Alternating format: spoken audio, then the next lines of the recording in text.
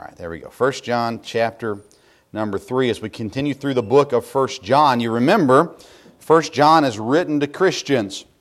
We've looked through the first two chapters so far. We looked at the fellowship that God intends for us to have. We looked at how to maintain that fellowship, how to grow that fellowship. Last week we looked at some warnings that God has given us. And so now we get in to 1 John chapter 3. And this morning we're going to look at how to recognize family. It's funny, in this world, a lot of times there are so many professed Christians. And again, I'll clarify, it's not our job to judge someone's Christianity. God knows their heart, and our job is to love people and to share the gospel with people. But as we go throughout our Christian life, it's important for us to be around fellow Christians. It's important for us to have godly fellowship with other Christians. And it can be confusing sometimes on who is family, who is like us. And by like us, I don't mean always in standards, right? There are good, godly, God-honoring, God-loving Christians out there who have vastly different standards than I have. That doesn't mean that I need to kick them to the curb. It doesn't mean that I need to shun them because they're not as spiritual as I am. No, what it means is we need to understand who is with us, right? Who is with us. And so this morning we're going to look at 10 verses here in 1 John chapter 3 and look at the idea of how to recognize family. And we do that through really remembering a couple things that God here has given us to remember. So let's start here in verse number 1. The Bible says, "Behold, what manner of love the Father hath bestowed upon us, that we should be called the sons of God. Therefore the world knoweth us not, because it knew Him not. Beloved, now are we the sons of God, and it doth not yet appear what we shall be, but we know that when He shall appear, we shall be like Him, for we shall see Him as He is. And every man that hath this hope in Him purifieth himself, even as he is pure. Whosoever committeth sin transgresseth also the law, for sin is the transgression of the law. And ye know that He was manifested to take away our sins, and in Him is no sin. Whosoever abideth in Him sinneth not. Whosoever sinneth hath not seen Him, neither known Him. Little children, let no man deceive you. He that doeth righteousness is righteous, even as he is righteous. He that committeth sin is of the devil, for the devil sinneth from the beginning. For this purpose the Son of God was manifested, that He might destroy the works of the devil. Whosoever is born of God doth not commit sin, for his seed remaineth in him, and he cannot sin, because he is born of God. In this the children of God are manifest, and the children of the devil. Whosoever doeth not righteousness is not of God, neither he that loveth not his brother."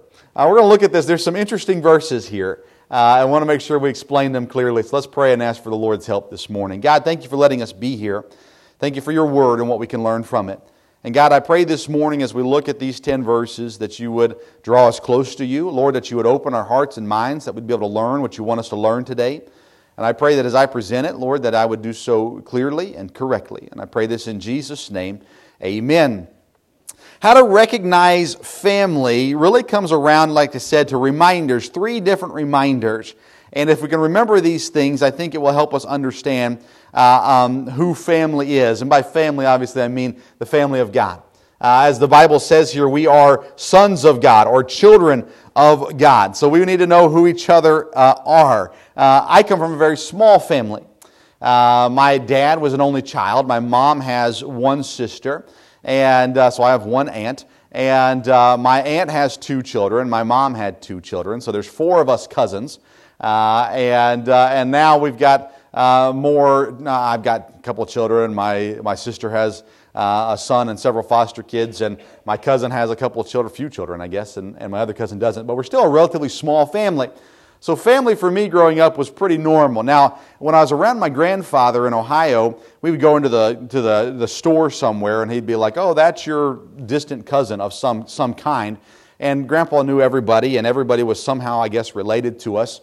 Even though I never really understood that. But I was kind of like, well, how do I know who's who? We got someone that we called a cousin, but I guess she's a cousin, but she's some sort of third or fourth cousin somehow or another. I don't know. She acted like she was really tight with us. We all kind of were like, we were very kind, loving children. And it's like, well, whose family? I don't understand. It's not like everybody wears a shirt like they do if they go to Disney World, where they're all wearing matching shirts or something like that.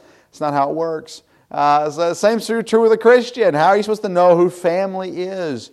Well, number one, let's remember, have a reminder of God's love. Remember God's love.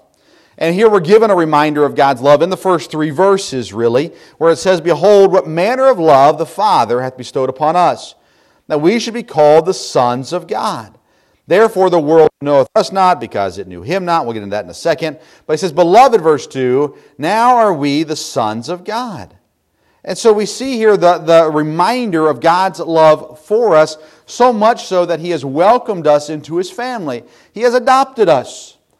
I was not born of God, but I was saved into the family of God. I am now an adopted child of God, and I am a son of God. And if you are saved, you are a son or a daughter. The word son here is the same word as children, child of God.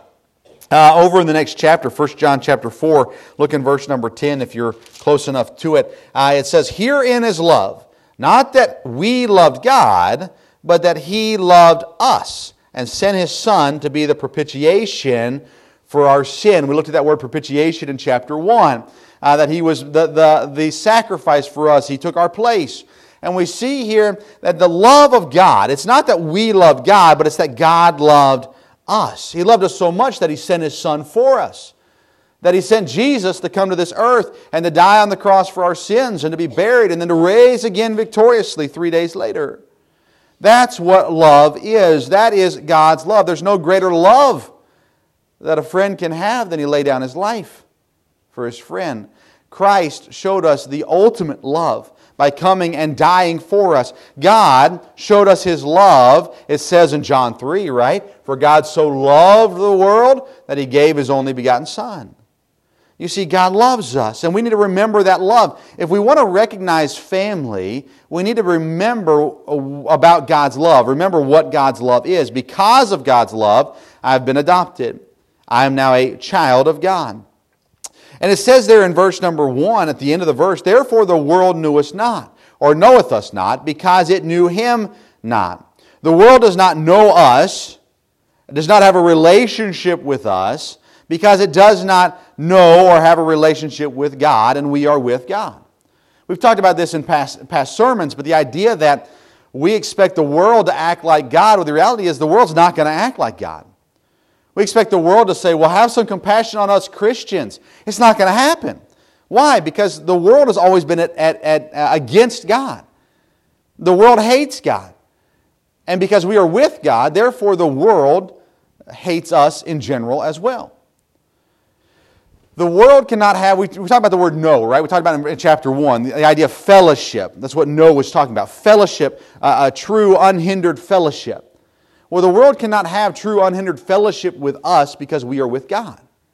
It knew us not because it knew Him not. Because the world is not in fellowship with God, therefore the world is not in fellowship with us.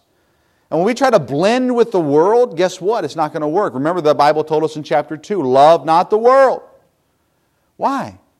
Because that's not the way it's meant to work. Are we supposed to love people? Yes.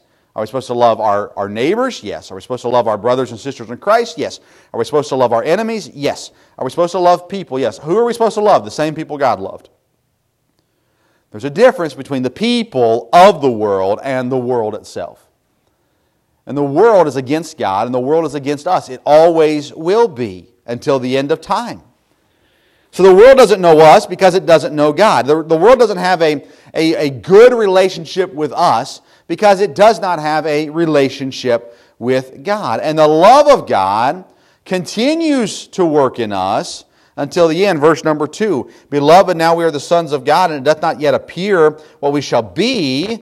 We know that when He shall appear, when Christ returns, we shall be like Him, for we shall see Him as He is. That understanding, that knowledge, that growth that comes with being in the presence of God. And when God returns, when Christ returns, that wonderful fulfillment of His love, the fulfillment of His promises will take place. And the love of God will continue to work in us to bring us to that day, to have us to that point. And when we're talking about recognizing family, we cannot recognize family until we recognize God's love. And so to remember, and this reminder to us of how much God loved us, because again, we're talking about loving people, and we'll get to this more in a moment, but the idea of, well, how can I love this person in my church who has a different personality than me, who rubs me the wrong way, who annoys me just to look at them or to hear their voice? How can I love that person? Well, I can love that person because God loved me, and because God loves them. And so it all fits in together underneath the umbrella, if I can use that terminology, of God's love. And we have to remember God's love so that we can love the way that we're supposed to love the people that we're supposed to love as well. Number two reminder, we have a reminder here of the obligation of Christians in regards to sin. This is going to shine a light more so on Christians, on our family, when we understand the obligation of the Christian in regards to sin. Sin is evil. It's bad. It's not good, right? I think we understand that. I hope that we do. Sin is wrong. Look at verse number 4. The Bible says, "Whosoever committeth sin transgresseth also the law, for sin is the transgression of the law." We talked about this in men's Sunday school this morning, but why is the law even in existence? It's to show us sin. It's to show us that we are not good. Again, we like to judge ourselves and compare ourselves to other people, but the reality is we're all sinners. There's none righteous, no, not one, for all have sinned and come short of the glory of God. And the law exists to show us that we're sinners. The law cannot save. John said in Sunday school this morning to us men, he said, the law can only condemn. And that's true. The law is there to show us our faults, to show us our weaknesses, to show us our shortcomings. That's what it's there to do. Sin is the rejection of God's law, not man's law. Sin is the rejection of God's law, and therefore the rejection of God. When I sin, I do not sin against my government. I sin against God. So when the law, we've talked about this before too, but when the law, if we lived in a country where the law was against God's law, my responsibility is to follow God's law. Now sometimes we as Americans fudge this a little bit and to not obey the government and say, oh, I'm just obeying God, amen. I know people who have had tax issues. Hey, render to Caesar what's Caesar's. We're still God desires, commands us to obey our authority, whatever authority that may be. If our authority ever goes against God, and not meaning that they are bad people, but the laws that the authority is bad people, but the law itself, if it's evil and it's wrong, then we don't obey that. We obey God's law. So sin is a disobedience of God's law. And in doing so, we're in disobeying God. We're not just rejecting God's law, we're rejecting Him and who He desires to be. As a matter of fact, Jesus came to take away our sins, right? It says in verse number 5, that's His purpose. And you know that He was manifested, made man to take away our sins, and in Him, Jesus, is no sin. And so we see this idea of transformation. God came to transform us, or to conform us to be like Him. As it says back there in verse number 2, it says, but we know that when He shall appear, we shall be like Him. We will be perfected in that moment. And we see here this idea of the transformation that Jesus came to do for us, to take away our sins and to transform us to be more like Him. And we have this understanding of sin now and this continual sin in our lives after salvation. Remember, 1 John's written to Christians. So we're talking about after salvation, if we still live a life that is characterized by sin, then that characterization of sin is not the expectation or a sign of a child of God. We have this. Well, let's look at the verses. Verse number 6. The wording here is interesting. Let's make sure we understand it. Whosoever abideth in him sinneth not. All right, let me ask you right away. John asked this in Sunday school. It's more too amazing how it lines up. But if you're a Christian, have you ever sinned after you were saved? The answer is yes. You don't have to tell me. I know it. Because I'm the same way. Everybody's the same way. So it says here, whosoever abideth in him, abideth in God, sinneth not. What does that mean? We'll get to it in a second. Whosoever sinneth hath not seen him, neither known him. Well, wait a second. Now I'm confused. Verse 7, little children, let no man deceive you. He that doeth righteousness is righteous, even as he, God, is righteous. Verse 8, he that committeth sin is of the devil. Well, wait a second. I've committed sin. Am I of the devil? We'll get to it in a second. For the devil sinneth from the beginning.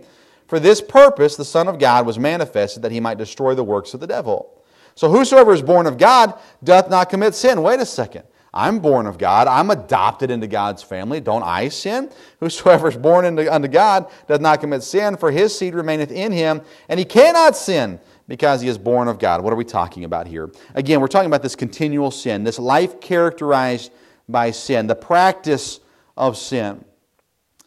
We've talked about in chapter 2, we talked about this, how God, when He views us through His Son Jesus. Jesus' righteousness is now what I wear. Not my righteousness, but Jesus' righteousness. And so God, seeing me as He sees Jesus, perfect.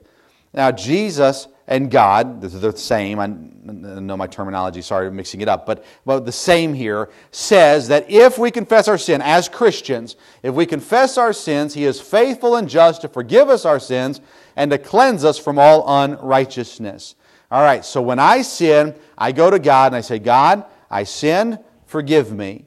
And if I truly seeking forgiveness, God says, you're forgiven. You're washed white as snow. Your unrighteousness is now cleansed. You are now righteous. Okay, but what's going to happen? I'm going to sin again. Right? It's going to happen. It's not an excuse, and it's not okay, but I'm going to sin again. And again, I say this a lot, but as a human and as a Christian, if you say, well, I just did that because I'm human, oh well, ha ha ha, I made a mistake. That's not how God views it. God doesn't say, well, you're human, you made a mistake, okay, no big deal. No, now when God forgives you, He forgives you. But God doesn't look at your sin and just laugh it off. And neither should you. Sin is wicked and it's evil, and no Christian should be living a life characterized by sin. That doesn't mean that they won't sin, but it means their life should not be living in continual sin, over and over and over, unforgiven, unrepentant. When people see you, if your life is characterized by the sins that you commit on a regular basis, there's something off, there's something wrong. That's not how it's supposed to be. If you remember in the Old Testament, Joseph and Potiphar's wife, and you remember Potiphar's wife came in and tried to get Joseph to commit sin with her. And he said, and I'm somewhat paraphrasing, but he said, how can I commit this sin against God? And he's looking at it, Joseph's looking at it, it's not sinning against Potiphar, who gave him a position, who lifted him up in this position. And basically Joseph was running Potiphar's business his whole life for the most part, and with the exception of his own family, Potiphar's family. And when Potiphar's wife came and said, I want to commit this sin with you, Joseph didn't say, I can't sin against Potiphar. And I can't sin against you. He says, how could I commit this sin against God? That's the sign of family. When our concern and our understanding is what I'm doing, the actions that I'm doing, my heart, my thoughts, my mind, my actions affect my relationship with God. And I will not sin against God. Sometimes we look at people and we say, you know what? I am going to hate this person because I don't care if they hate me. And our mindset is, I'm sinning against this person and I'm okay with it because I don't like this person. The reality is you're sinning against God. And God hates it. And as Christians, we are supposed to represent our Father. I don't know how you grew up, but my dad used the old phrase on me, "You're a stover, and don't forget it." When you're out there running around being stupid, you're affecting how people look at us as a family. And you represent us as a family. It's not just your life, it's our life. And you need to behave like stovers are supposed to behave. And I understood that. That I always represent the stover name well? No. But I also understood when I disappointed my father or my mother. I also understood when I put a little tarnish on the family name. Now, understand you're part of God's family. What you do has an effect on how people view God. Whether you like it or not, it's the truth. And so how you live your life impacts how people view God. How you act at work with your coworkers, how you act at work underneath the authority that's above you, impacts how those people view God. How you act in church impacts how people view God. When people come to this church, how you treat them has an influence on how they view God. And you have to remember this, that you are living under the God name, so to say. How are you going to show that name? How are you going to represent that name? And we have to understand here that a life living in continual sin. So it says there in verse number 6, if you abide in Him, you sin not. Whosoever abideth in Him sinneth not. Again, it doesn't mean that you don't ever sin. It's talking about your life is characterized by the lack of sin. You're not perfect. Think about, who is it? Job, I think, was called perfect. Jonah, not Jonah, the other guy. Noah was called perfect. They weren't sinless. Their life was being characterized, though, in a very godly way. The continuality of their life was characterized by righteousness, not wickedness. And that's the idea here. If you abide in God, first of all, God, if you're God's child, He sees you as sinless. Why? Because Jesus is sinless, and Jesus is the mediator, and Jesus goes before you, and Jesus says He's with me, or she's with me. And so there's the cover of Jesus' righteousness over us. Is spotted, is seen through the, if I can use the word righteousness that they have, not that they're perfect, but that their life is not characterized by sin.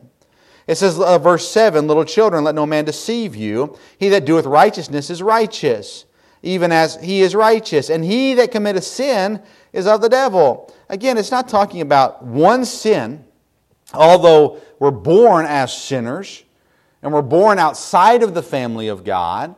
And it is by grace through faith that we are saved into the family of God. But the understanding here is the person who lives with a heart that is wicked, with a heart that is continually sinning.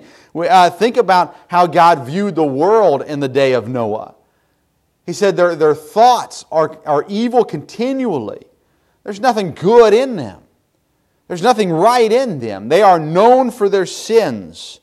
And he says, I believe that's what this means here. He that committeth sin is of the devil. The devil sinneth from the beginning. That's the reason why God came. The purpose, the Son of God, was manifested, that He would destroy the works of the devil. So if you're born of God, verse 9, you don't commit sin. And again, I just want to clarify and make sure you understand what I'm saying. I'm not saying you'll never sin. I'm saying your life is not characterized by sin.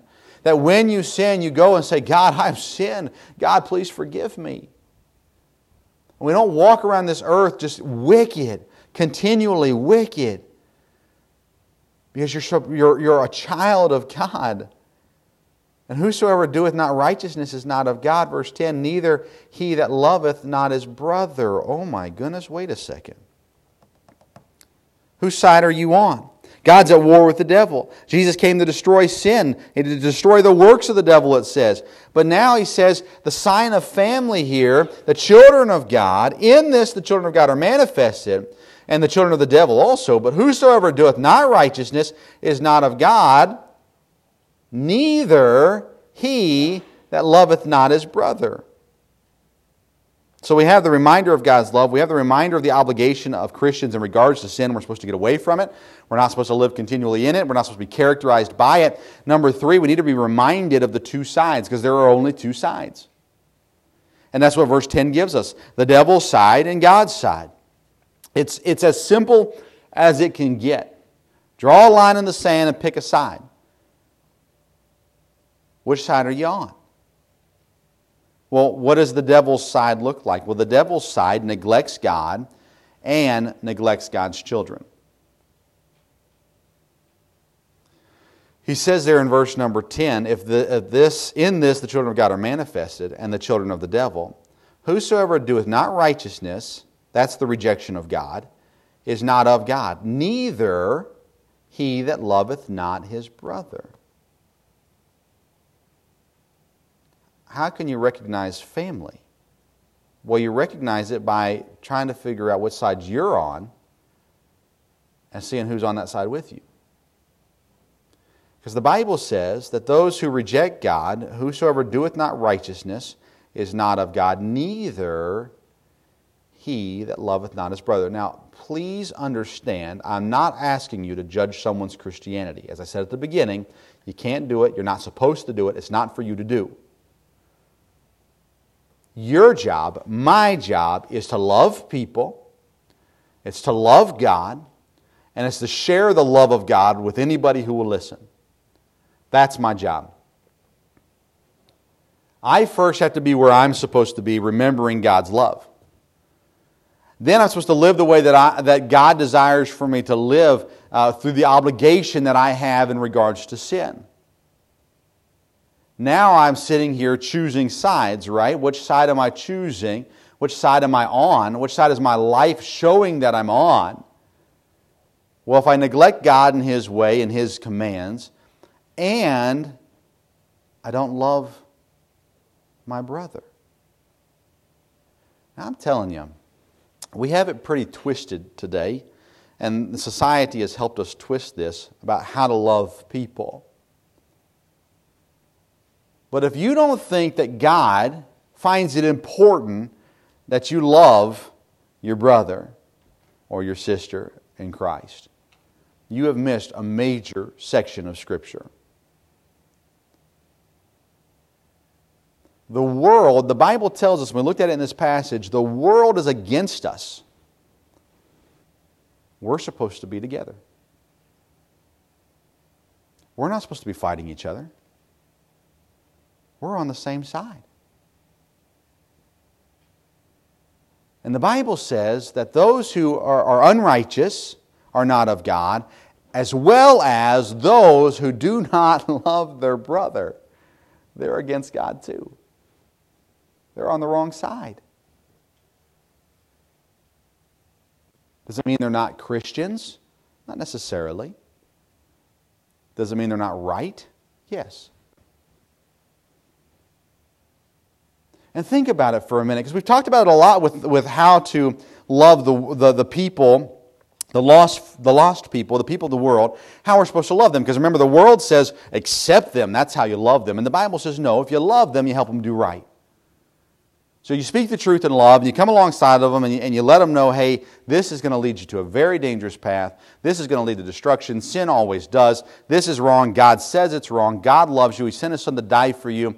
And He died on the cross for your sins, and He was buried, and He rose again the third day. And the Bible says that if you'll call on Him, He will save you. He will forgive you. He will cleanse you. He will take you to heaven. That's what love is. That's how we love the lost world. Okay, so how do we love our brother? Because we'll look at it and we'll say, well, it's completely different, right? Now, I don't have to worry about these people's souls because they're saved. And so, is it really important to love them? Well, yes, it's important to love them. Why? Because God said love them. But then we get into the religious things. And it happened way back when, and it happens still today. They're not doing what I think they're supposed to do. So what do? I kick them out. I shun them. I don't want them around. I'm not doing they're not doing what I think they should do. They don't hold my standards. They don't sing the songs that I like. They don't use the Bible that I use. They don't dress the way that I dress. They don't, whatever it is. And then we sit here and we go, well, I'm not going to love them. Now, we wouldn't say that out loud, but it's what we're doing. I am incredibly thankful for my upbringing. I have good, godly parents. I was raised in a ministry where surrounded by good, godly people. And I don't say any of this to knock anyone. I was in good churches growing up. I'm thankful for my pastors that I had growing up. Thankful for my youth pastors that I had. All of these kinds of things. I grew up in a world, and not everybody that I grew up around was this way, but I grew up in a world generalized by, if you're not like us, then you're not with us. And I understand that in the sense that the idea was guarding close to the Bible and following what they believed the Bible said and thinking that everybody needed to do that. And I think the motives were generally right in this. But I think along the way, over the years, over the decades, something got lost. We went away from loving people and we went to loving our religion. And we got so caught up in hair and dress and music and entertainment and separation and all these different things that have their place. But we got so caught up in it where all of a sudden now we're saying those people are not with us because they're not like us. Okay, well, where's our commonality? If it's in God, then they are with us.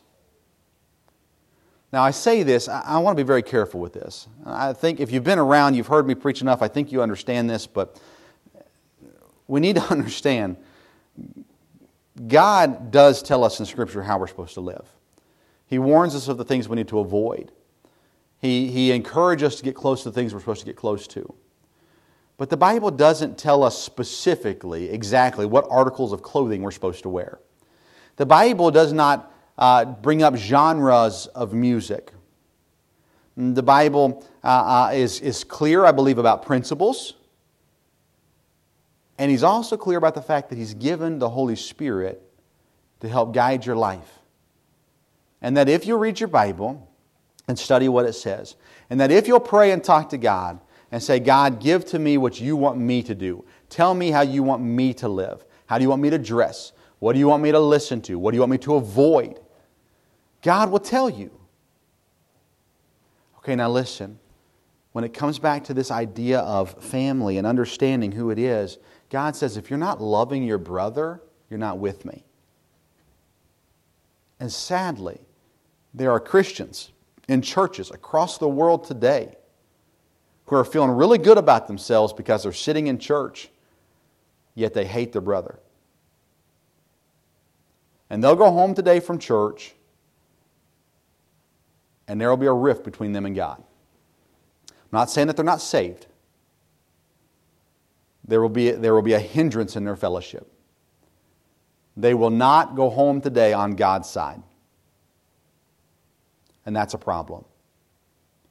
Because we Christians are responsible for getting the gospel to every creature that's alive today. How can I do that if I'm not on God's side? How can I fulfill what God has told me to fulfill if I'm not where God wants me to be?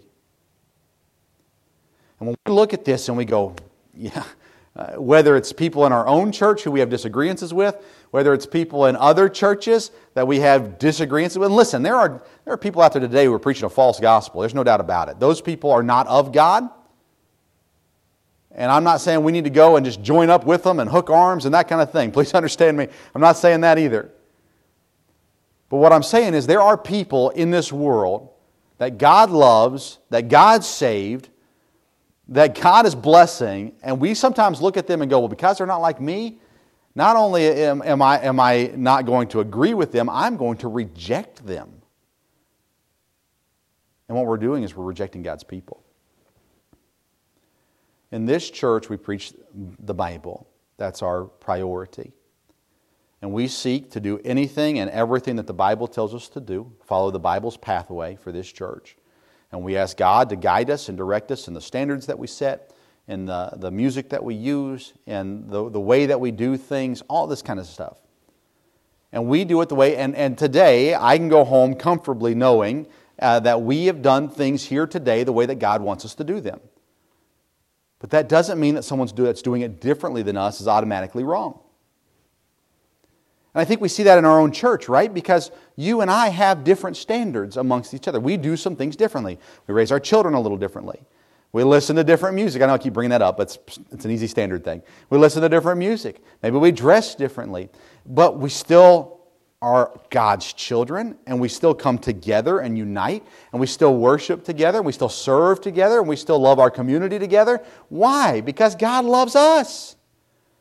But somehow, we can't look outside of the church and love people the same way we love the people inside of our church. And I hope that we love each other as much as we love anybody. And that's part of being a unified church. But understand that if God says, this person is my child, and you go, I reject that person, I hate that person, and we don't use that word a whole lot anymore, I hate that person, you're not on the right side. And that should terrify you. It does me. And it's so hard because we come through and we've kind of, if you've been raised in church, like I've been raised in church, again, I love my churches, I love my pastors, I love my Sunday school teachers, my children's church teachers, my youth pastors and youth leaders. I'm so thankful for them. But I think the longer that we're in church, the more we get kind of pulled to religion instead of God. And we have the checklist that we check off. And well, I did this today, and I did that today, and I did what I was supposed to do today. I had a youth pastor who, every time he saw me, hey, Vince, what did you read for your devotions this morning? Man, several times, I try to trick him. I say, oh, I haven't had them yet today. He said, okay, what did you do for your devotions yesterday? He got me. So I started doing my devotions. Why? So that when my youth pastor asked me, what did you do for your devotions today? I had an answer. Now, was it good that I was doing my devotions? Yes. Was I getting much out of them? I wasn't. Why? Because I wasn't doing them for the right reason. It's better to read your Bible than not read your Bible.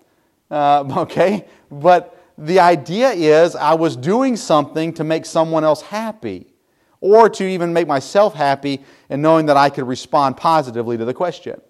I wasn't doing it because I love God. And that's a life changer. When it finally clicks with you that the reason I go to church is because I love God. That the reason that I love my spouse is because I love God. That the reason because I raise my children and discipline them and train them in the way that God wants them to go is because I love God. The reason why I share the gospel with people is because I love God. The reason why I treat my boss the right way is because I love God. The reason why I treat my co-workers the way that I do is because I love God. If you understand that the reason why, if you get to the point in your life where the reason why you're doing what you're doing is because you love God, it changes everything. And it has you on the right side. Are you on the right side today? Is your life clean? Is it pure? Is it where it's supposed to be? This morning, is there anything that's blocking your fellowship with God? If there is, you're on the wrong side. Get it right. How are you loving people? Specifically, it mentions here in verse 10, your brothers, the brothers and sisters in Christ. How are you loving them? Do you judge them, look down on them because they're not as spiritual as you are? Or do you resent them because you feel like they're more spiritual than you are? Are you right with your brothers and sisters? Do you love them? Yes, we're supposed to love our neighbors and our enemies. This passage, our brothers. How do we recognize family? We recognize them by what side they're on. What's their life characterized by? How do I make sure that I am showing forth which family I'm a part of? Well, number one, I need a reminder of God's love, because that'll help me love the way I'm supposed to. That'll help me live the way I'm supposed to. Number two, I need to be reminded of the obligation I have in regards to sin. I'm not supposed to be characterized by sin. The lost world especially should not look at my life and go, he's just like me. She's just like me. You're supposed to be different. The English word used for in our translation is peculiar people.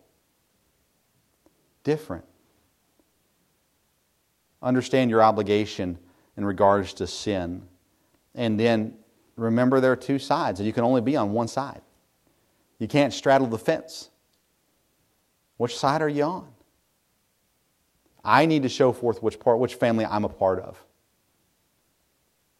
And when I'm looking for people to fellowship with, people that will encourage me, people that will edify me, people that will help me to remember God's love and remember the obligation I have in regards to sin, I'm looking for people that are part of the family of God, people that are living right, people that are showing forth and representing God correctly. Because those people are going to help me to do right and to be right and be what God wants me to be. And Lord willing, I can help them do the same. We are part of a family. It was funny. I heard a commercial Friday night, and it said, "We treat you like family." I think it was a bank commercial. And the first thing that came to my mind is, man, there are some really messed up families out there. What if they hear that commercial and they think, I don't want to go to that bank. They treat me like family. Well, we need to treat our family, the family of God, like God treats His family. And may we not be a disheveled mess. Yes, we are to some degree, right? But may we be characterized by a group of people who love God and love people. And that our lives, when we make mistakes, when we do sin, that our life isn't characterized by that, but it's characterized by the fact that we are forgiven and that we're right with God and that we're living in perfect fellowship with God. As that's the side that we need to be on. Lord, I pray for your help this morning. We live in a world that is contaminated, of course. It always has been. We live in a world that encourages sin. It pushes us to it. It's begging us to be a part of it.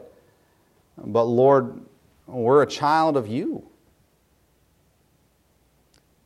And God, we need your help to be what we're supposed to be. I'm so thankful for your love. I'm so thankful that you loved me enough to send your Son to die for me. Lord, I'm so thankful that as a young child, my parents, my pastor and church teachers were faithful to share the gospel with me. And I'm so thankful that at a young age I understood my need to be saved. And I called on you and you saved me. And God, I know I fail you over and over again. But Lord, I'm so thankful that you're willing to forgive and that you do forgive. So Lord, I pray that you'd help me to remember your love so that I can love like you do. Lord, I pray that you'd help me in regards to sin, that I would always understand the need to stay away from it, to run from it, to flee from it. And Lord, that when I do sin, that I run straight to you and get it taken care of. And God, as I look today and understand there's only two sides, it's either with you or against you. God, I pray that I'm with you. And God, I pray for your help that we stay on the right side. And this morning, Lord, I pray for each person here. I'm so thankful for them. Many have sacrificed and given and helped in this church in so many different ways. Lord, I pray that you'd help us to love one another. That you'd help us to live the way that you desire for us to live and to be who you desire for us to be. Lord, today may we walk out these doors on your side. And I pray this in Jesus' name. With our heads bowed and our eyes closed, would you stand with me, please? The piano's going to play.